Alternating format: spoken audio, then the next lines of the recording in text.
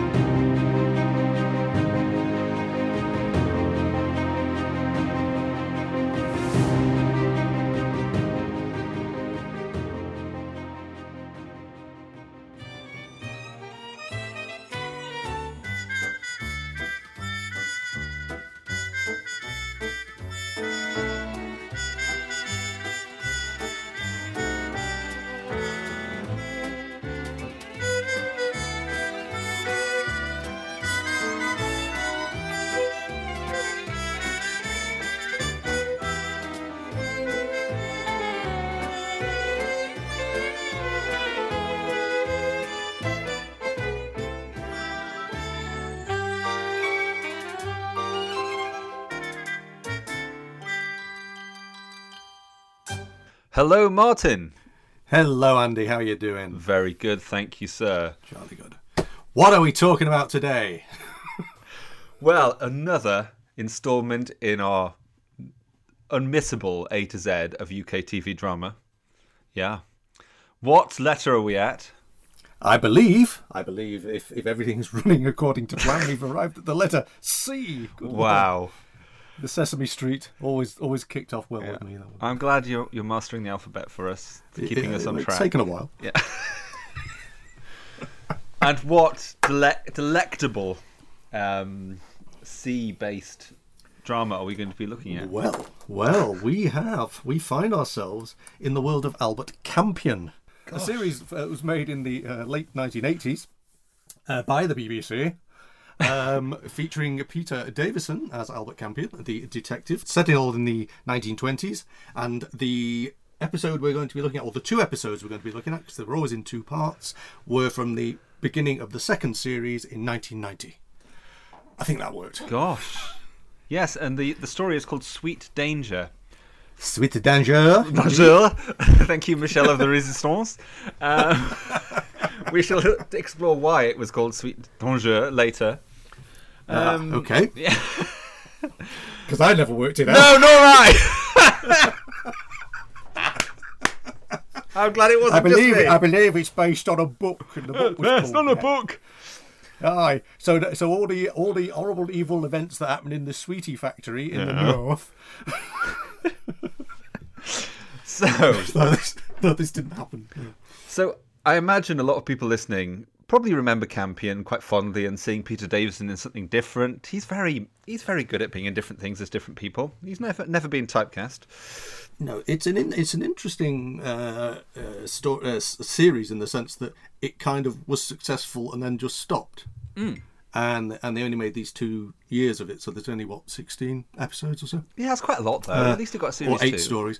Well, but in terms of when you think of how long sort of Poirot went on and what have you, right? Yeah, and how long. I mean, I know they only made 12 Miss Marples, but they seem to make them over about 150 million years. They were making. It's every so often you think they'll never make another one of them. Oh, we've done another one. They found another book behind the sofa. Yes. So, I mean, there were 19, 20 novels. How were they? I was going to ask you that. So they didn't do even half of them. Okay. No, I don't believe so. No. I again, whether it's one of those things that just got dropped because of a change of management, or somebody didn't like it, or whatever. I mean, it's interesting. At that time, they were looking, in many ways, for a detective series of the kind of like Sherlock Holmes. The ITV were doing these Sherlock Holmes, they were doing Poirot, and I think this someone said, "Oh, there's some books." I mean, it is interesting. It's interesting. Tell me what's interesting, and I'll listen and agree. Well, no, it is that nowadays an awful lot of those sort of that golden age crime drama is now being republished. There's a series of books, with all sorts of authors that people have no recollection of whatsoever. Yeah, and there was this era when and of course Marjorie Allingham was one of the writers who was working at that time. So I think basically people knew about Christie. They knew about Conan Doyle, Sherlock Holmes. Yeah. And probably didn't really know much about. I don't think Campion was particularly well known as a character outside crime fiction circles. So it was a hard sell anyway. But it's also, here we have Peter Davison. Yeah. I mean, what you're saying about crime authors is really interesting because, I mean, at the same time they also brought out Neo Marsh, Inspector. I can't remember what he was called, the detective in Neo Marsh. Oh yes, him. Him. And a bit later, of course, you had. Wasn't Dalgleish, was it? Was it Dalgleish? No. No. That's Ruth Rendell, isn't it? That's Ruth Rendell. Right. Yes. Okay. No. This is properly from the same sort of period as Christie, a bit later, Neo Marsh. I'm so glad we researched this. Anyway, but then there was also Mrs. Bradley, Gladys Mitchell as well, a bit later on. So yeah, again, of course, Diana Rigg, yes, of course. Yes. But they're all very much of the same vein, and I really see Poirot in this as kickstarting this happening.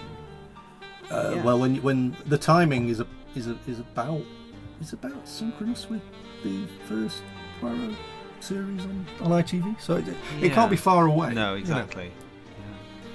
You know. And the BBC were looking for that kind of gig.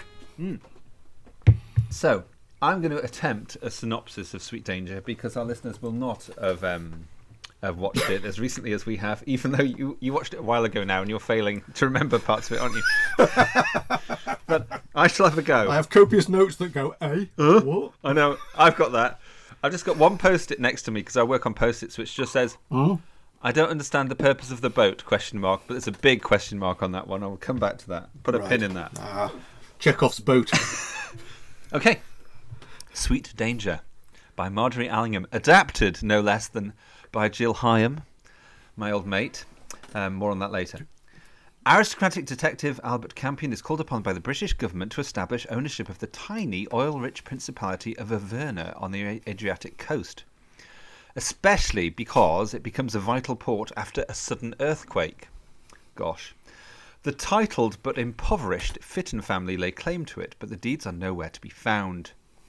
With the help of his loyal chums Guffey Randall and Eager Wright, and his regular sidekick, retired cat burglar Magus Fontaine Lugg, Campion must pit his wits against a criminal financier called Brett Savernake and his heavies in order to unearth the truth. Campion is further motivated by the middle Fitton child, Amanda, who becomes deeply embroiled in Campion's plans. With some occult peril thrown in for good measure, everyone is in sweet danger. So that's what it's all about. Yeah. Well, I think I watched the wrong one, sir. Can you imagine? Oh, you said which one was it? So tell me what you think about the plot, the story. To start with, it's interesting really when they adapt a novel into 2 hours. How actually it seemed to be a bit light on plot. Wow. I mean, you could argue that there was a lot of plot, but a lot of it wasn't the plot. Tell me more. I'm intrigued. Well, in the sense that it does the same trick or lack of trick that Baskervilles does. It's that your main character isn't in it for a large chunk. Yes. Although really is sort of, kind of. You know, yeah. So it does that trick, which is kind of, I don't know. As an opener to a second series, to write out your main character. It's a curious choice, isn't it? I had this in my notes as well. Why write out your lead for half of the second episode when he's hopefully the reason why people are tuning in? But it wasn't. Of course, the other thing about that is, of course, he is in disguise. He is in disguise, and there is this whole black magic subplot thing that they are. But it doesn't work at all, does it? Because we know that it's Campion dressed up as the monk, don't we? From almost immediately, don't we? Well, you get that a lot, don't you? I mean, it's just too obvious. So there's no peril, and then you have him stroking axes and holding knives that threateningly, and well, that's Campion, so there's no menace there. We're not stupid. But again, that's directorial touches, isn't it? Oh, this will add a bit of sinister danger, and you think, yeah, but it's look, it's a big axe. Ooh, that's scary. Let's stroke it. Yeah. Well, maybe there is an assumption that that other viewers aren't quite as bright. Maybe. And probably when I was, however old I was watching this, I probably was taken in by it all and was shocked when the Campion was revealed to be the monk. What was funny, though... This is grown-up telly. This is grown-up telly. That's grown up! Davison dressed, well, as Farnan, Tristan Farnan, dressed up as a monk in an early, All Creatures Great and Small to frighten... So it was weird. Oh, it was the bell ringing, wasn't it? Yes. It was that bell ringing night thing as well, wasn't there? At the old church. Yeah. That's right. Yeah. Bizarre. So maybe you thought, I just fancy getting me robes on again. Yeah, exactly. Mate. I'll happily do that. So should we? Maybe they had them in stock. You know. These were made for you. We'll dye them black. All right, I surrender. Campion. I forgot you were in the first 15. I'm sorry about all that, but I thought the necklace would be safer out of the way. But what are you doing here? You're supposed to be abroad. Ah, yes, well... Hello. So you decided to come clean at last? Metaphorically speaking. So what do you think of Peter Davison and Brian Glover as the main duo in this? Well, again, I mean, they're both excellent actors, and they're both, and I think they have a nice rapport. Actually, I think it worked. I suspect it's one of those things that when you come back and do the second year, you know, it's old mates and it's all, you know, I can't remember quite whether it seemed sort of forced in the first one. It's an interesting pairing anyway, because him being an ex-criminal, you know, having certain skills. I mean, you could argue. I mean, I'm not even sure now. The whether the modern world, I know this is the world we've moved into, would actually be quite as, I'd say, tolerant but understanding of a chap having a manservant.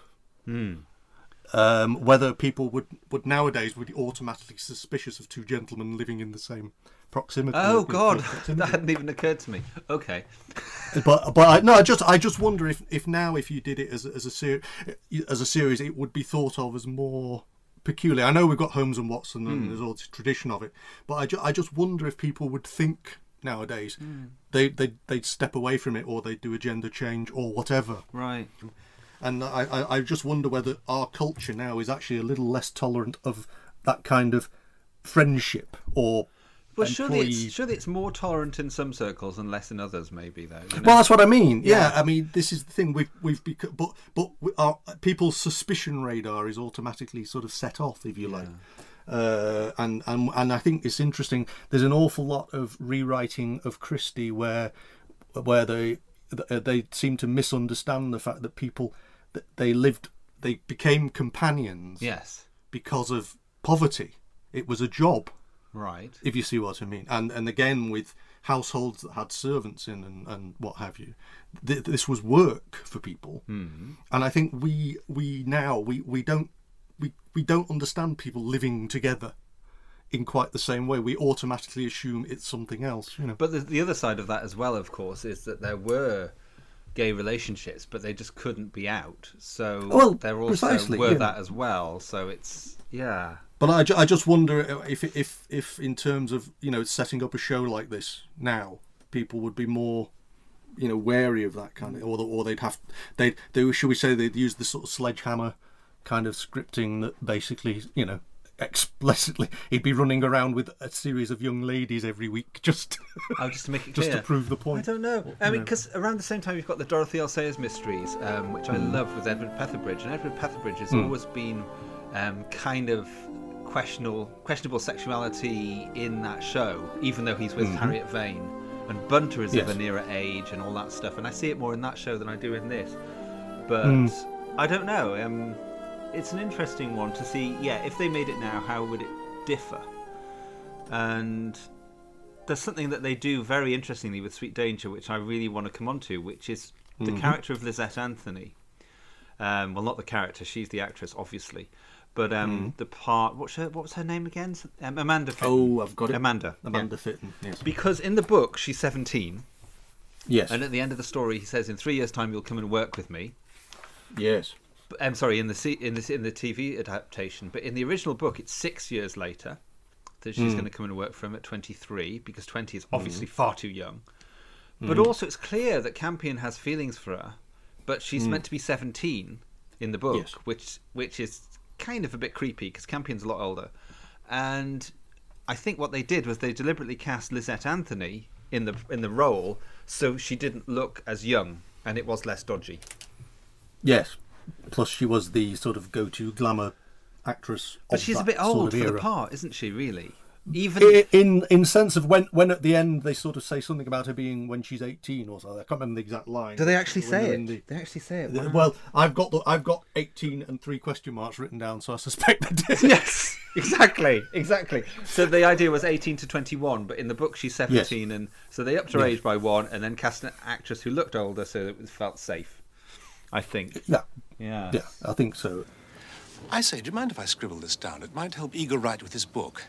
Nothing like a secret inscription or two to give the author's work that authentic touch. Isn't it time you dropped all this book business? We do know who you are, you know. Aunt Hat is very good friends with some people called Craddock. She heard all about you from them. Put not your trust in Craddock's.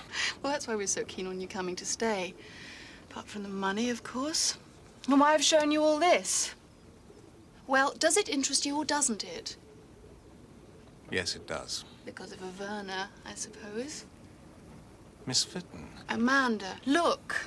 We want to prove it belongs to Hal. You want to prove it's British. So we might as well join forces. I'd be a jolly good lieutenant. Funnily enough, when you think about a lot of children's literature that's been adapted for television, there's an awful lot of. You think. It's funny. I was recently watching Catweasel, and you've got a young boy hanging around with a very, very old man. Yeah. And so actually in many ways I think in some you could have actually cast a younger actress and it actually wouldn't have looked odd as long as it wasn't played the way it was played. Yes. If you see what I mean, it was played up as being very flirty, and that's probably what would have thrown it over the edge, really. Yeah. You know. Yeah, it's fine for Peter Davison and Lizette Anthony to fall in love because they look like a good, fine, handsome couple of almost similar ages. But that would certainly have fitted well in the mindset of the people watching, who would probably be in the similar camp. yeah. So I mean, people like to see what themselves on telly. Don't can they? I ask you what you think of Lizette Anthony as an actress? Oh, please. Wow. I know that my better half isn't a fan. She's variable, isn't she? There was some eye rolling. I mean, when she turned up, There's some eye rolling when she turned up. Yeah. No, I mean, to be fair, she had a career, and She had a career. Gosh. I mean, she did quite a lot of work. She did 3 Up 2 Down. I remember most. As a sitcom, Yeah. for a few years. There seems to be a tendency with certain actors that they get loads of work. Yeah. And it could come from reliability, it could come from whatever, but you get actors like, was it Michelle Collins and Nick Berry, who they seem to build. They think, who have we got? Oh, we've got Peter, and Peter Davison seemed to be for a while that actor. Yeah. And this may well have more or less been one of the last ones that they actually built around him. But for about 10 years, he was the go-to actor. Well, they built The Last Detective around him later on, didn't they, and all that? That's true. Yeah. That was a shift to ITV, wasn't it? Yeah. Really. So, but and of course later on Braithwaite's and stuff. We're in danger of becoming the Peter Davison drama podcast, I realise. We can't feature Peter Davison again. again. It's an unfortunate connection, yes, but I don't think he's in anything else now for the rest of the alphabet until about. Well, until V. He's a possible V, shoe-in yes. for Very Peculiar. Anyway, Yes, yes. I've got a riddle for you. It's a 3-2-1 riddle. Are you ready for this? Oh God, no! Right. Okay. I can't do a Ted Rogers impression, but I'll do my best. No, I won't. I'm not going to do an impression. If Pontusbree would crowned be, 3 strange happenings must he see. The diamond must be rent in twain before he wear his crown again. Thrice must the mighty bell be tolled before he shall the sceptre hold. And ere he to his birthright come, stricken must be Malplaquet drum. Hey up. Do you understand that? Well. I think I've won the bin. You're right. My plaque drum is, of course, Dusty Bin. Well done. Yeah, that was the only clue left. So, yeah, this is a clue that forms the crux of the mystery, does it not?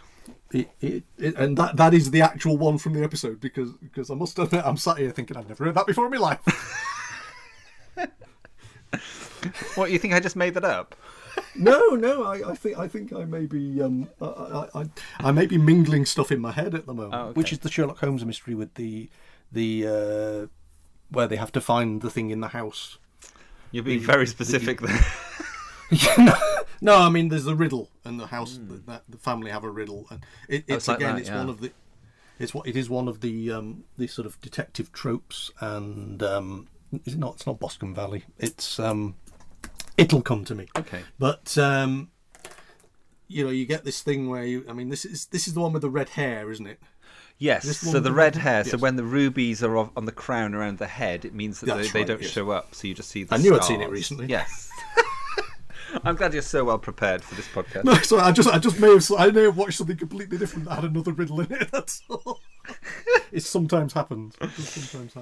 Yeah. So there's a nice sort of mystery element to this, that they've got to solve 3 different parts of this riddle, and Yes.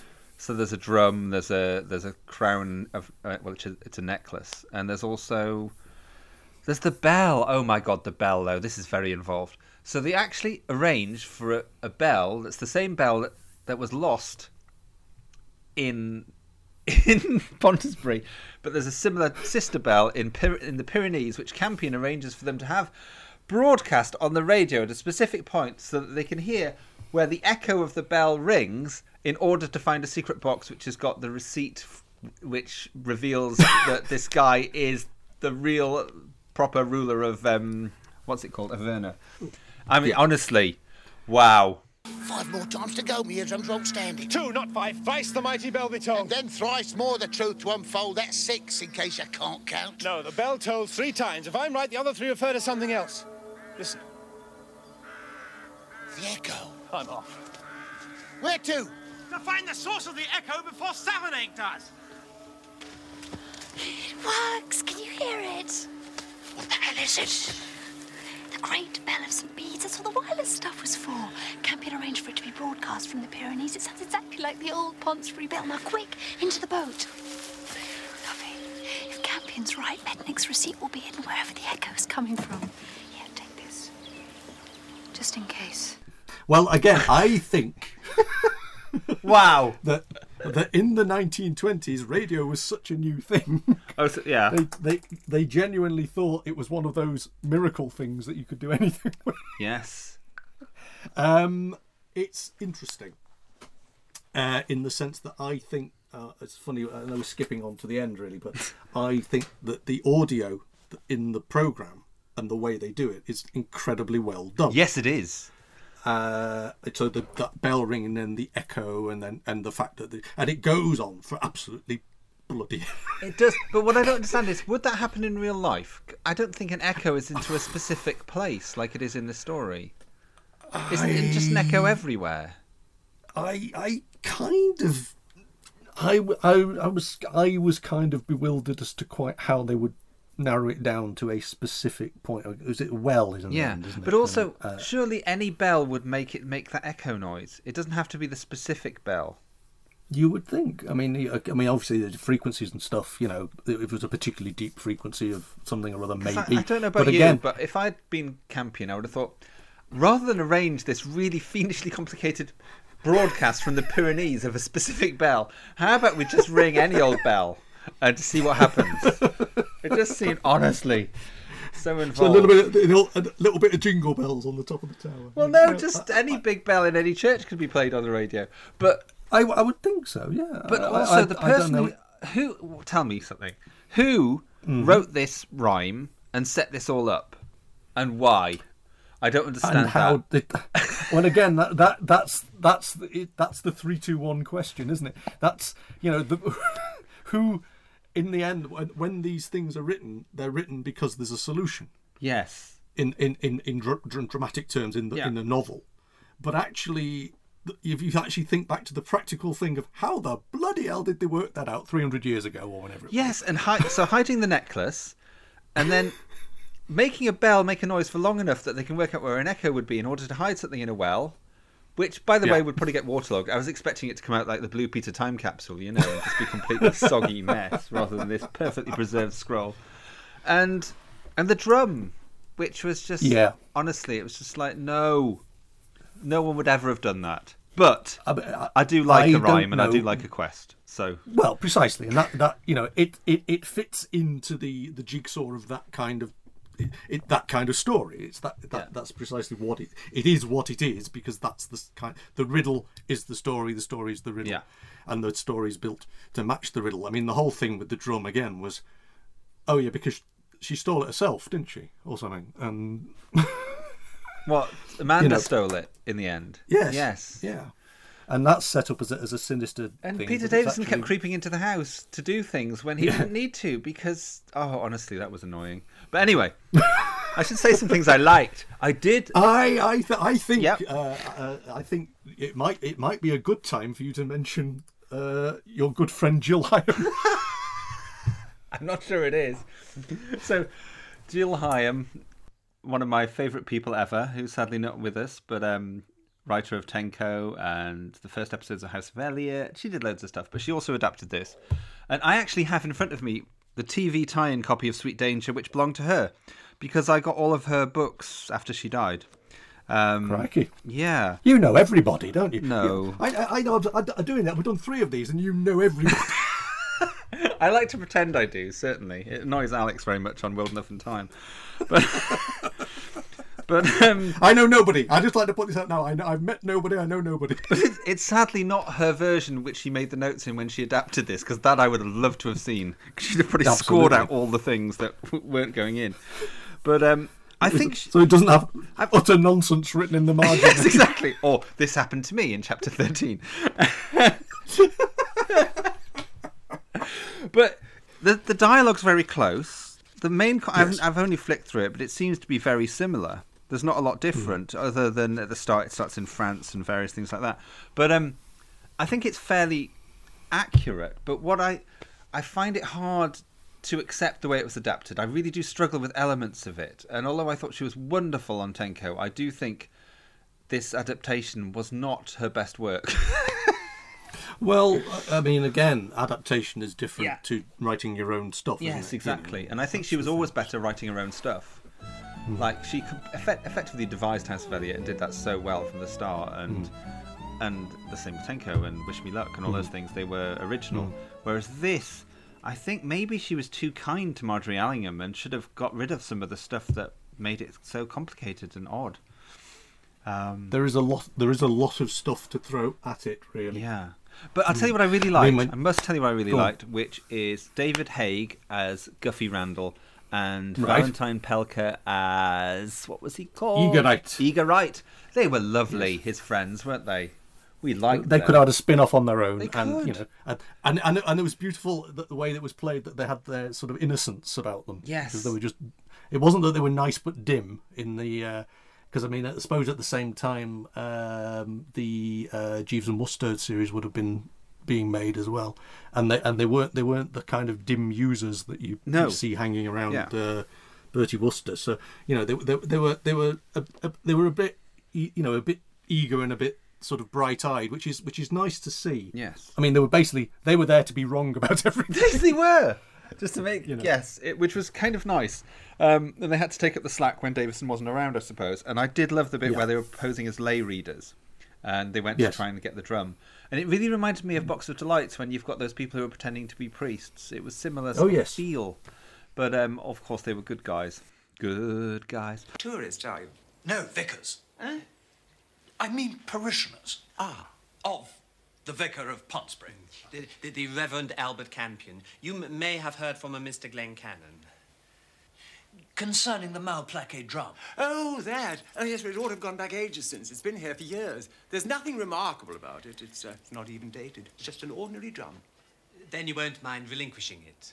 A good riddance, I say. It was always in the way, though why your vicar should want it back beats me. Yes, well, we, people of Potsbury, felt it should be returned to its proper place. It was agreed at the last meeting of the parish council. Unanimous. Yes, well, people are very strange about church property. You've got, in many ways, too much plot for the 2 episodes, and yet also in many ways too little. Yes. If you'd made it a 3-episode one, it would have felt really slight. Yeah. But things like those subplots would have been more developed. So yeah, my main, it's almost like I'm dressing up as a thing. I'm doing a thing. That's over with now. We'll go back to the plot again. Yeah. I wrote down all the way through. You either know too little or you know too much. Never in between. Yes. That's how I felt about it.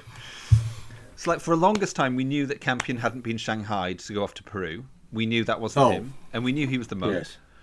But early on, we had no clue what the frink was going on, and why we kept hearing about this financier called Savernake, whatever he was called, and why we knew that this person was called Peaky Blinders or something, Peaky Davies. I don't know what he was called, something odd. Peaky Doyle. Peaky Doyle. I was close. And at the start you didn't know enough, and then later on it was like, oh, I've worked this all out. And then again you started not knowing things, including, right, tell me, Martin, please explain the frigging boat to me. The boat which had all which was hidden down the river. What was that for, and why? Why? For them to escape on. Escape from where? In case the bad men came, I think. But the bad men didn't come. But if they had, they would have had a boat to escape in, which they took ages preparing with plants in it and stuff, and hidden it downriver. But it was like, well, they never needed to use it. No, and again, I suppose it was when they opened the sluice gates, you could use it to give you power to push the boat along if they were needing to make a swift escape. But again, it's I mean, that whole end sequence, like I say, I do think the sound was very well done, and all the dashing about. I mean, to be fair, that last 10 minutes works very well. You do get a case of, I've written it down here, Chekhov's plank, when he steps over breaks the plank, and you know that means that the villain's going to fall through the bridge at some point. Because Brian Glover almost dies when he... But didn't they make too much? He just puts his foot through it, and they do the dun-dun-dun-dun music really over the top, and it's like, okay, all that's happened is his foot has gone through a plank.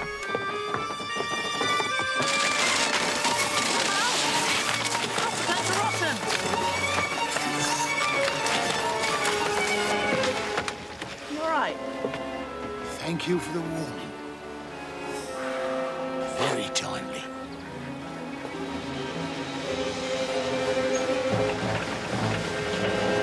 And of course, the other thing is that the water wheel death is actually quite gruesome. It is. It reminded me of Seeds of Doom, even though you don't see the blood in Seeds of Doom, do you? When Thingy goes through the masher, the pulper. The mulcher, yes. Yes. What did you think of Ian Cuthbertson as the baddie? Well, I always like Cuthbertson. He has an interesting avuncularness about him. It's I don't know whether it's from a particularly peculiar part of his career where he was playing more bad guys. I mean, again, a lot of people, when they play bad guys, you just know, oh, but he's an old sweetie, really.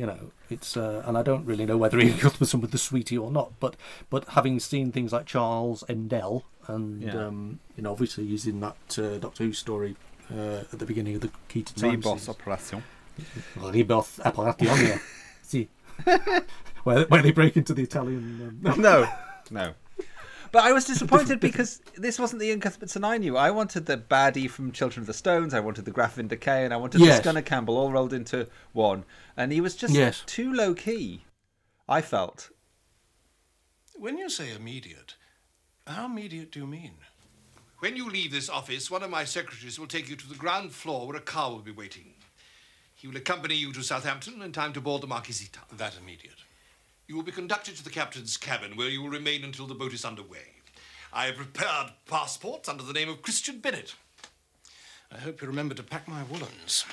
Usual tailor has supplied a complete tropical outfit. So, all I need to get is a packet of seasick pills. I do hate that manner of yours. It's not a huge role, is it? No. I mean, you get that one scene which is quite sinisterly played in the bank. Yes. Which where you know he's a wrong 'un, and he basically sort of says send him to where it was, South America. Yeah. Then you get the slightly bizarre it's not obvious at all that they've exchanged bodies thing. Yes.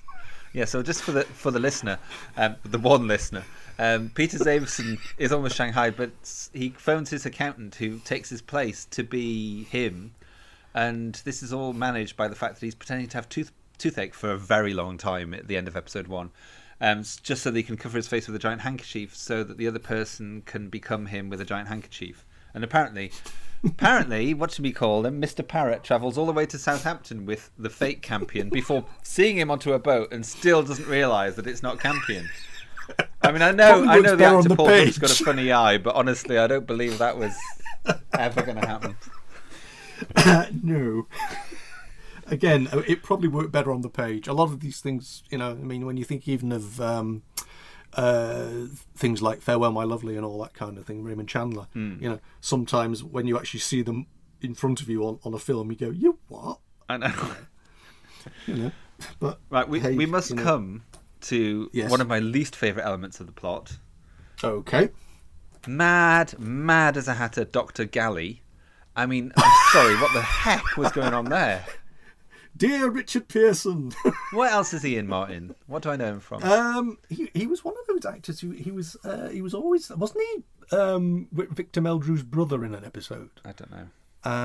And he was the kind of dotty academic who turned up in Morse a lot.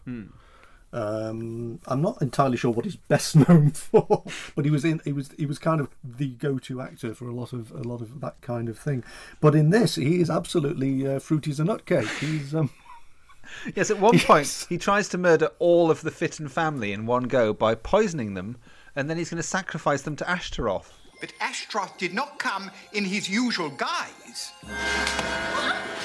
but in his own person, as a man. Such was his power.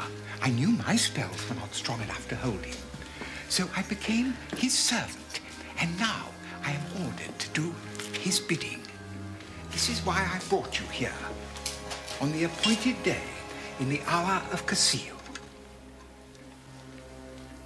For Ashtaroth can only be placated with the blood of 2 maidens and 2 clean-living young men. Ashtaroth, I do thy bidding.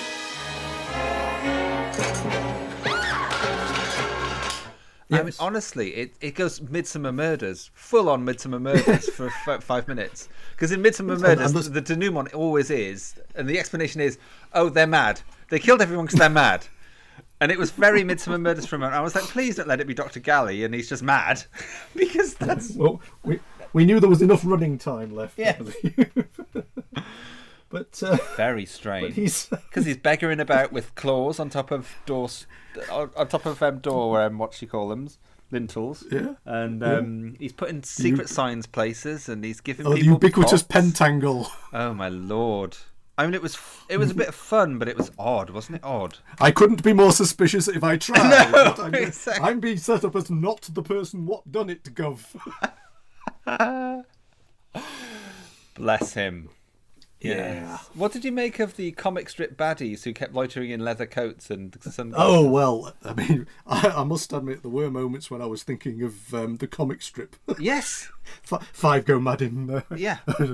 Mumble, mumble, mumble. Yeah, I wrote down comic strip. Secret plans. Yeah, it was so silly. But it felt like it was deliberately comic strip, and there was a feeling, are we trying to go for 20s, 30s, like...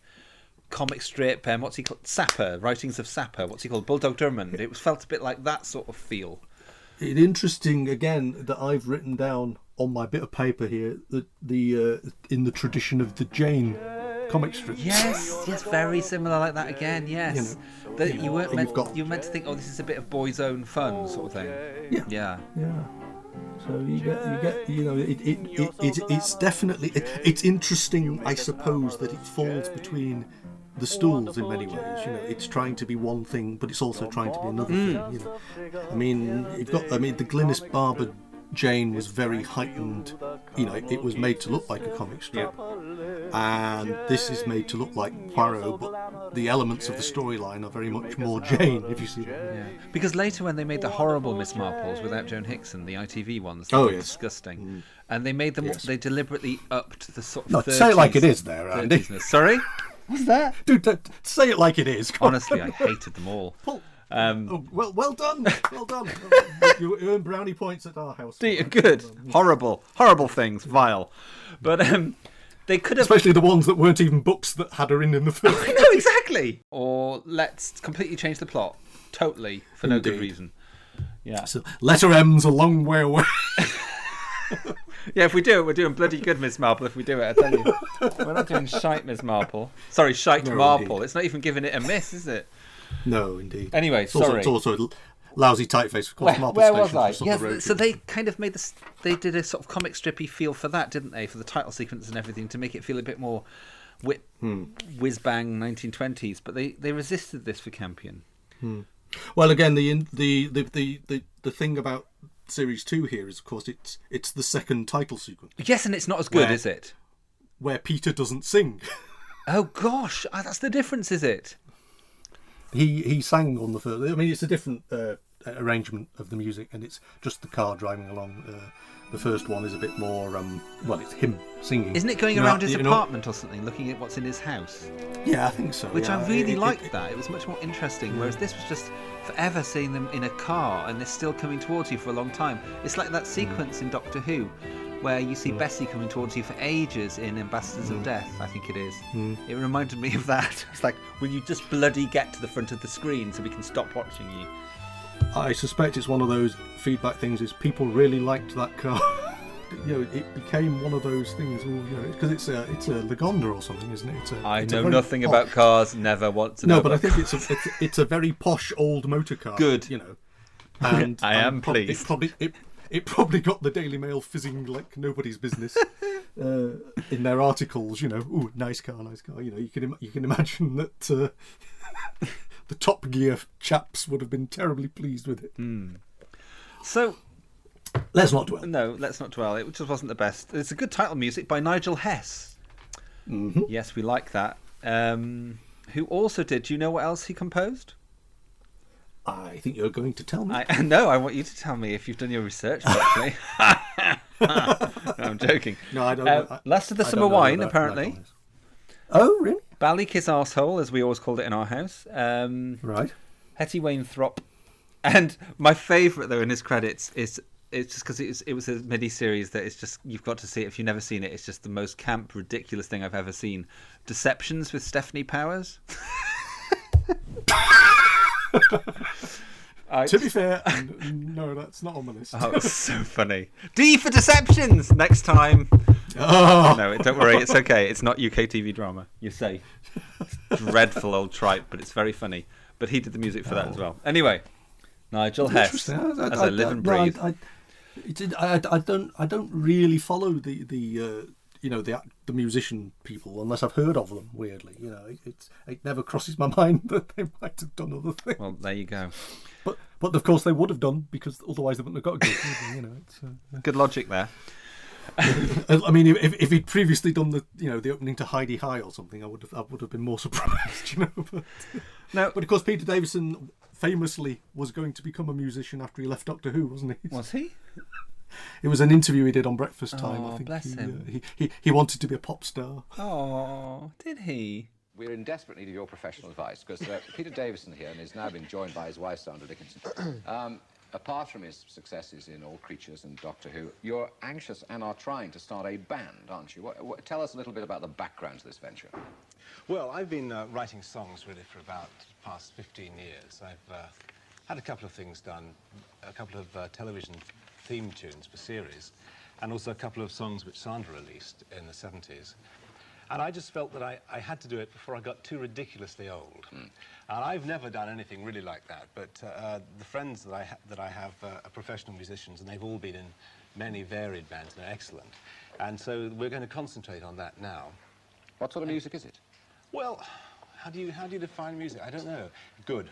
I mean, what can I say? It's not sort of pop music, but it's... I want to do it properly. This is what I feel, that it's not...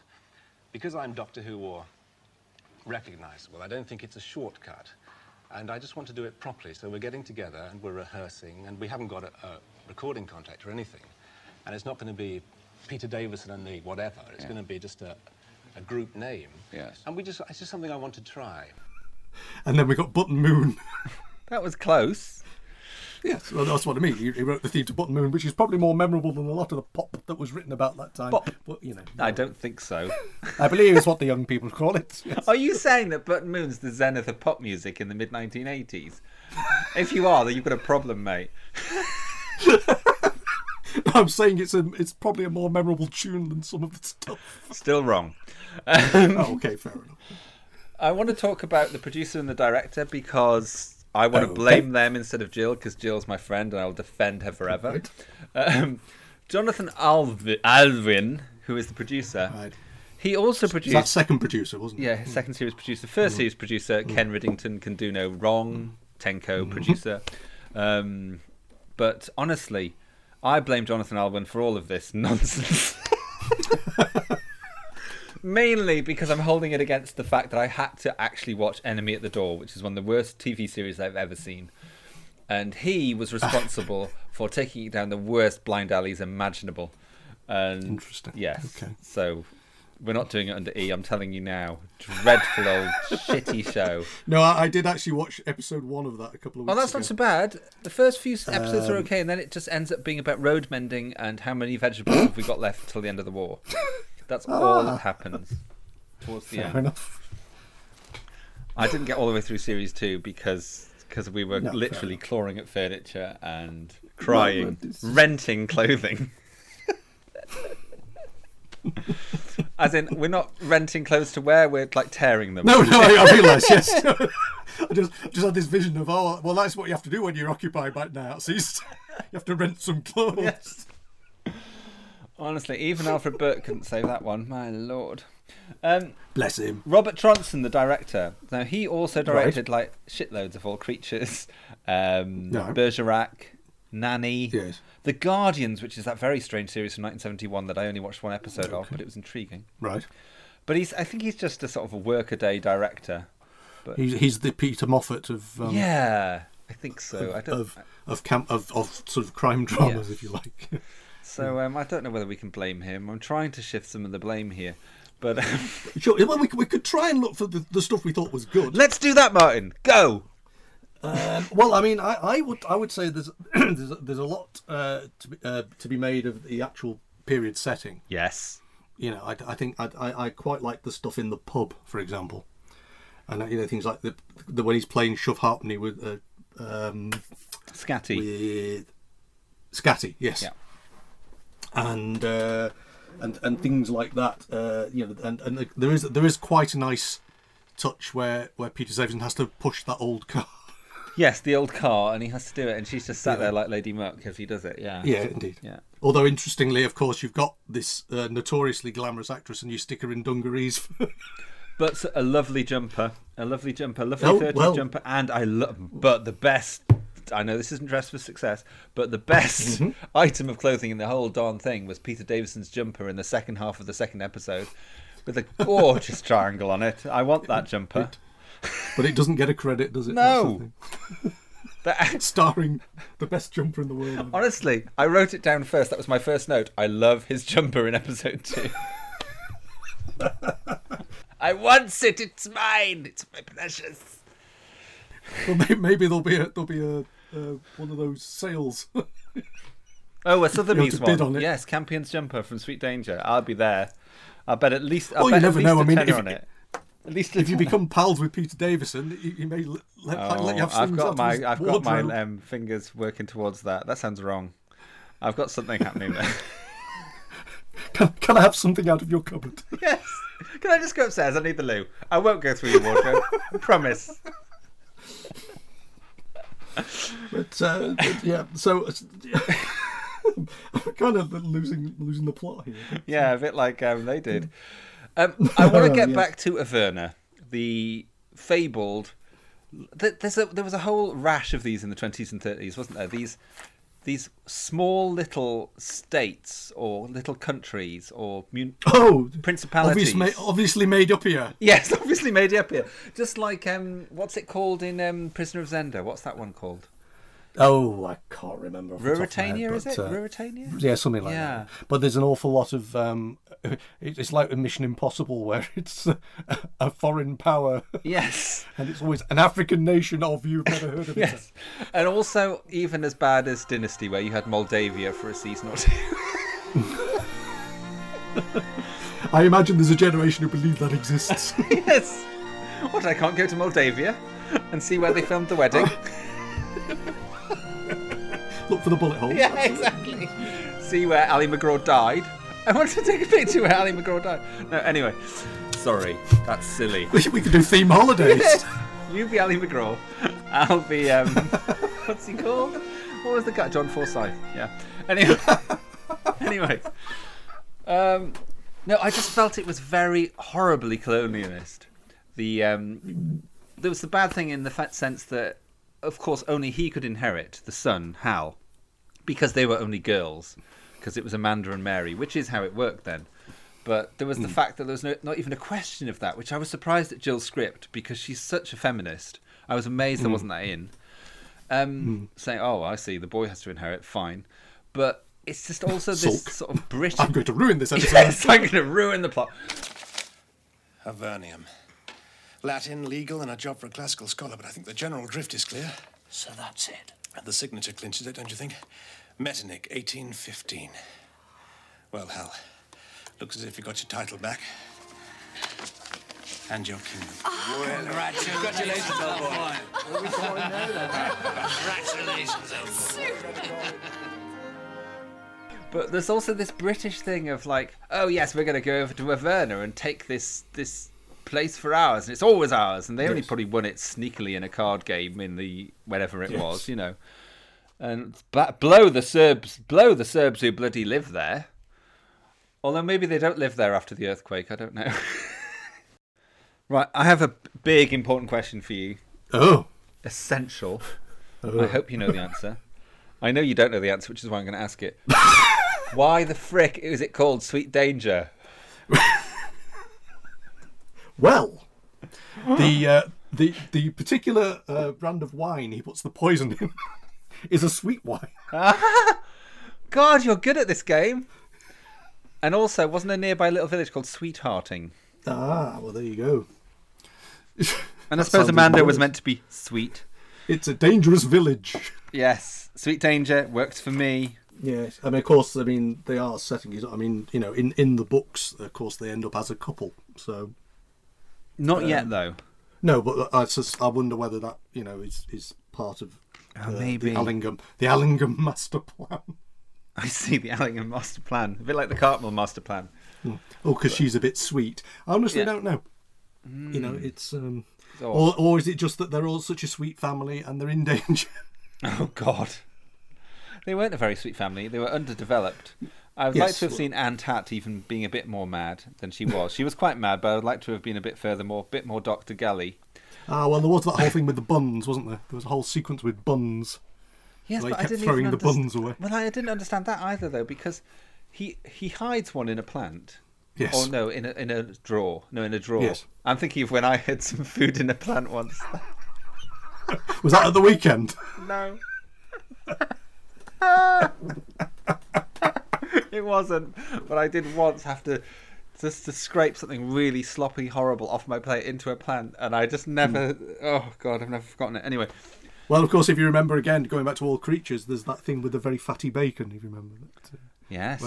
Where he has to. You know, so again, it's a popular idea. But anyway, so he puts it in a drawer, and then he's given another one, so he has to eat another bun, and he goes outside to meet whoever it was. Yes. And he happily eats the bun. He has 2 mouthfuls of the bun before he gets rid of it, which doesn't make sense. Sloppy plotting. Maybe it's something they worked out in rehearsal after. Or sloppy direction, maybe. Let's not blame Jill, okay? No. Okay? Indeed. Okay. No. Your mate, your pal. No. Yeah. So, do we like the relationship between the toffs and the slobs, or the toffs and the oiks? Oh, yes, it's interesting. The class issue, isn't it? There's a because I mean, again, you get you do. I mean, I know we touched on it earlier. The relationship between Magus Fontaine Lug. Mm. Who calls that kid Magus Fontaine? I don't know exactly. so cruel, isn't it? I mean, he was, wonder he was ended up born a on criminal. he was born on the wrong side of the tracks, and his mother said, "I'm going to call you Magus Fonte." No, Magus Fonte, Mr. Lug. Yeah. Anyway, name this child. I think, like all of the Miss Marples and probably all the Poirots of the time, if you're lower class, then you're going to be a maid or a butler, or you're going to be some sort of manservant, or you're going to be a stranger in a pub, or a person who doesn't like strangers in a pub. You're just not going to have character, really. No, but the fact that Brian Glover's character Lug is able to sort of move amongst the the riffraff does actually help the story. You know that he can go to the pub and have a natter to scraff. God, I can't remember. Scatty. He can have a chat to Scatty, and nobody thinks bats an eyelid. Whereas I mean, when you think of them, when the three of them arrive. And it's all about getting the rent out of them, and they do that sinister. She's sitting in shadow. Oh, that was very odd, wasn't it? To get the 3 guineas. Yes, 3 guineas each, and because all the furniture was wrecked. Yeah, all this kind of thing, and that she was just ashamed of the furniture and everything like that. Which again is, I mean, the shame of having been wealthy and fallen into poverty is kind of interesting from that point of view. And I found it interesting as well, and it reminded me of my childhood because my dad was a vicar, and we used to live in this small village in North Northumberland, and we'd have near the village these giant halls, and some of the people who owned these halls were broke, and there was very much scratty furniture like this, and very much trying to keep up appearances, but really they couldn't furnish these places, they couldn't heat these places anymore, but they were carrying on the family name, and they were still Lord and Lady whoever. But that's probably all died out now, those generations. But there was. Well, we just don't let people come in the house. So we also we live in such tat. But that's one way of doing it. But then again, that's just us. Yeah. So I think we should summarise Campion, Sweet Danger, and maybe Campion in general. Thoughts. What are your thoughts? I think it's one of the. I mean, I suspect it's largely forgotten, and I think it is actually quite forgettable. It's kind of wow. Well, no, it's a kind of run of the mill mystery series of which there was, I don't think it particularly struck a chord. It's not like people fondly look back and go, "Oh, do you remember Campion?" No, it was sort of there, and then it wasn't, and they did 2 years. Maybe if it had done the 3rd year, it would have sort of embedded itself more. I can't quite remember what day. I think it was Sunday nights, though, wasn't it? I don't remember. I'm sure it was. I can't imagine it being any other night. Yeah, and I suppose it's like everything, isn't it? I mean, when you start to think about series, I mean the series.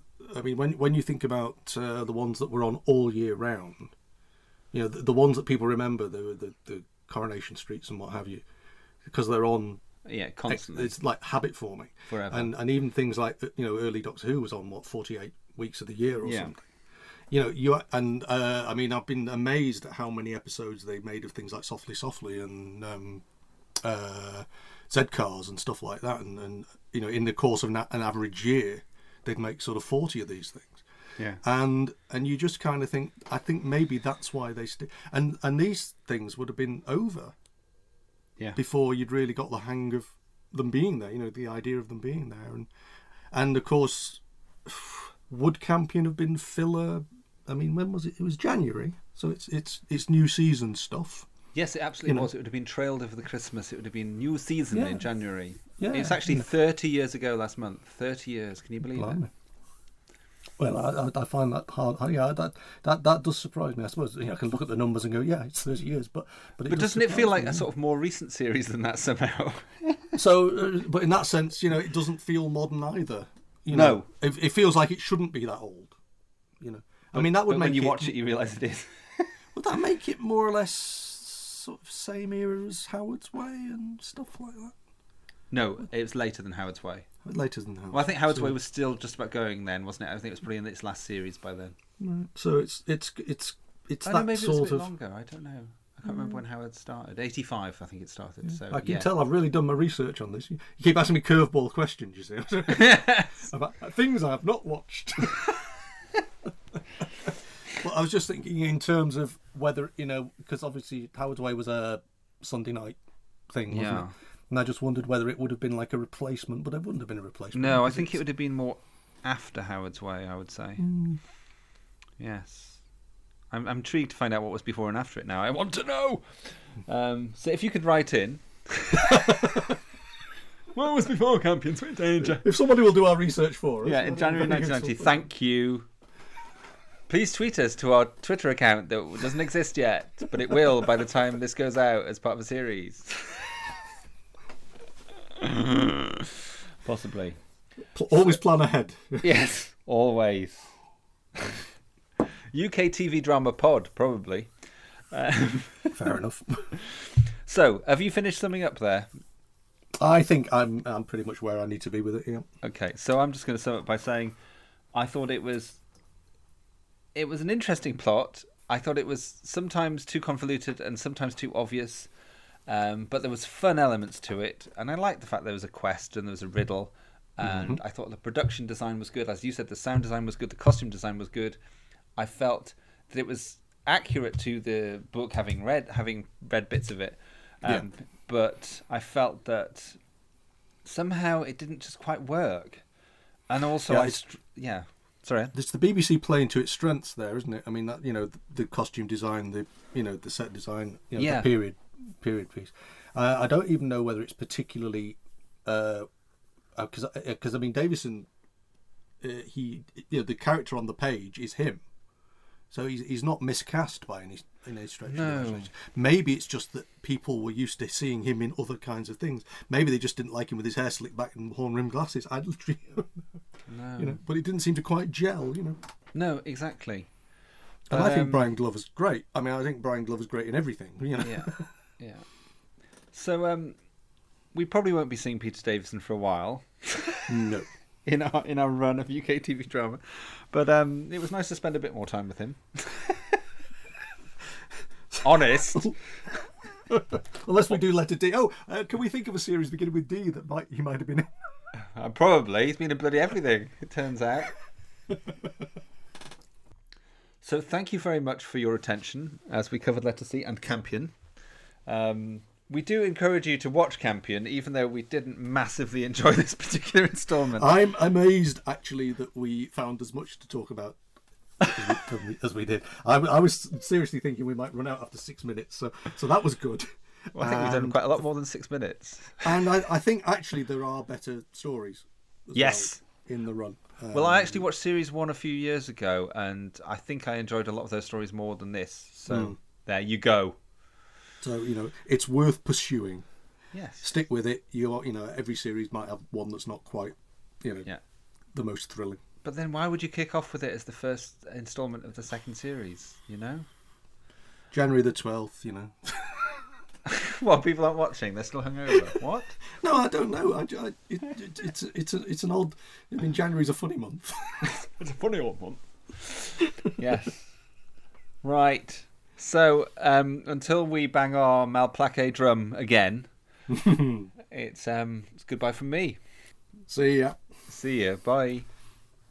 If Ponsonby would crowned be, 3 strange happenings must he see. The diamond must be rent in twain before he wear his crown again. Thrice must the mighty bell be tolled, and then thrice more the truth unfold. And ere he to his birthright come, stricken must be Malplaquet drum. Jolly, isn't it? Very.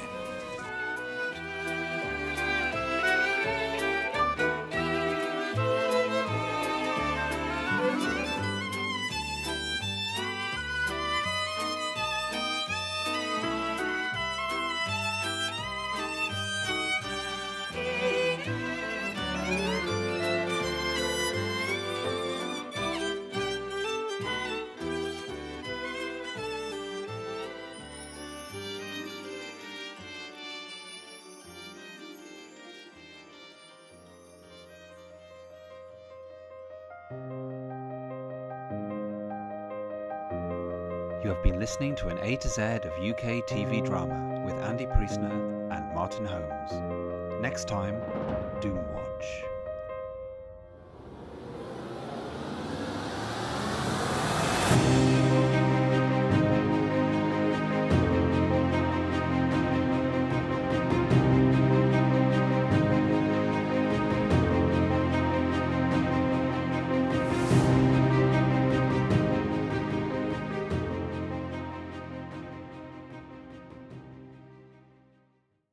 If you want to get in touch with us or tell us what you think about the show, you can find us on Twitter at TV Drama Pod.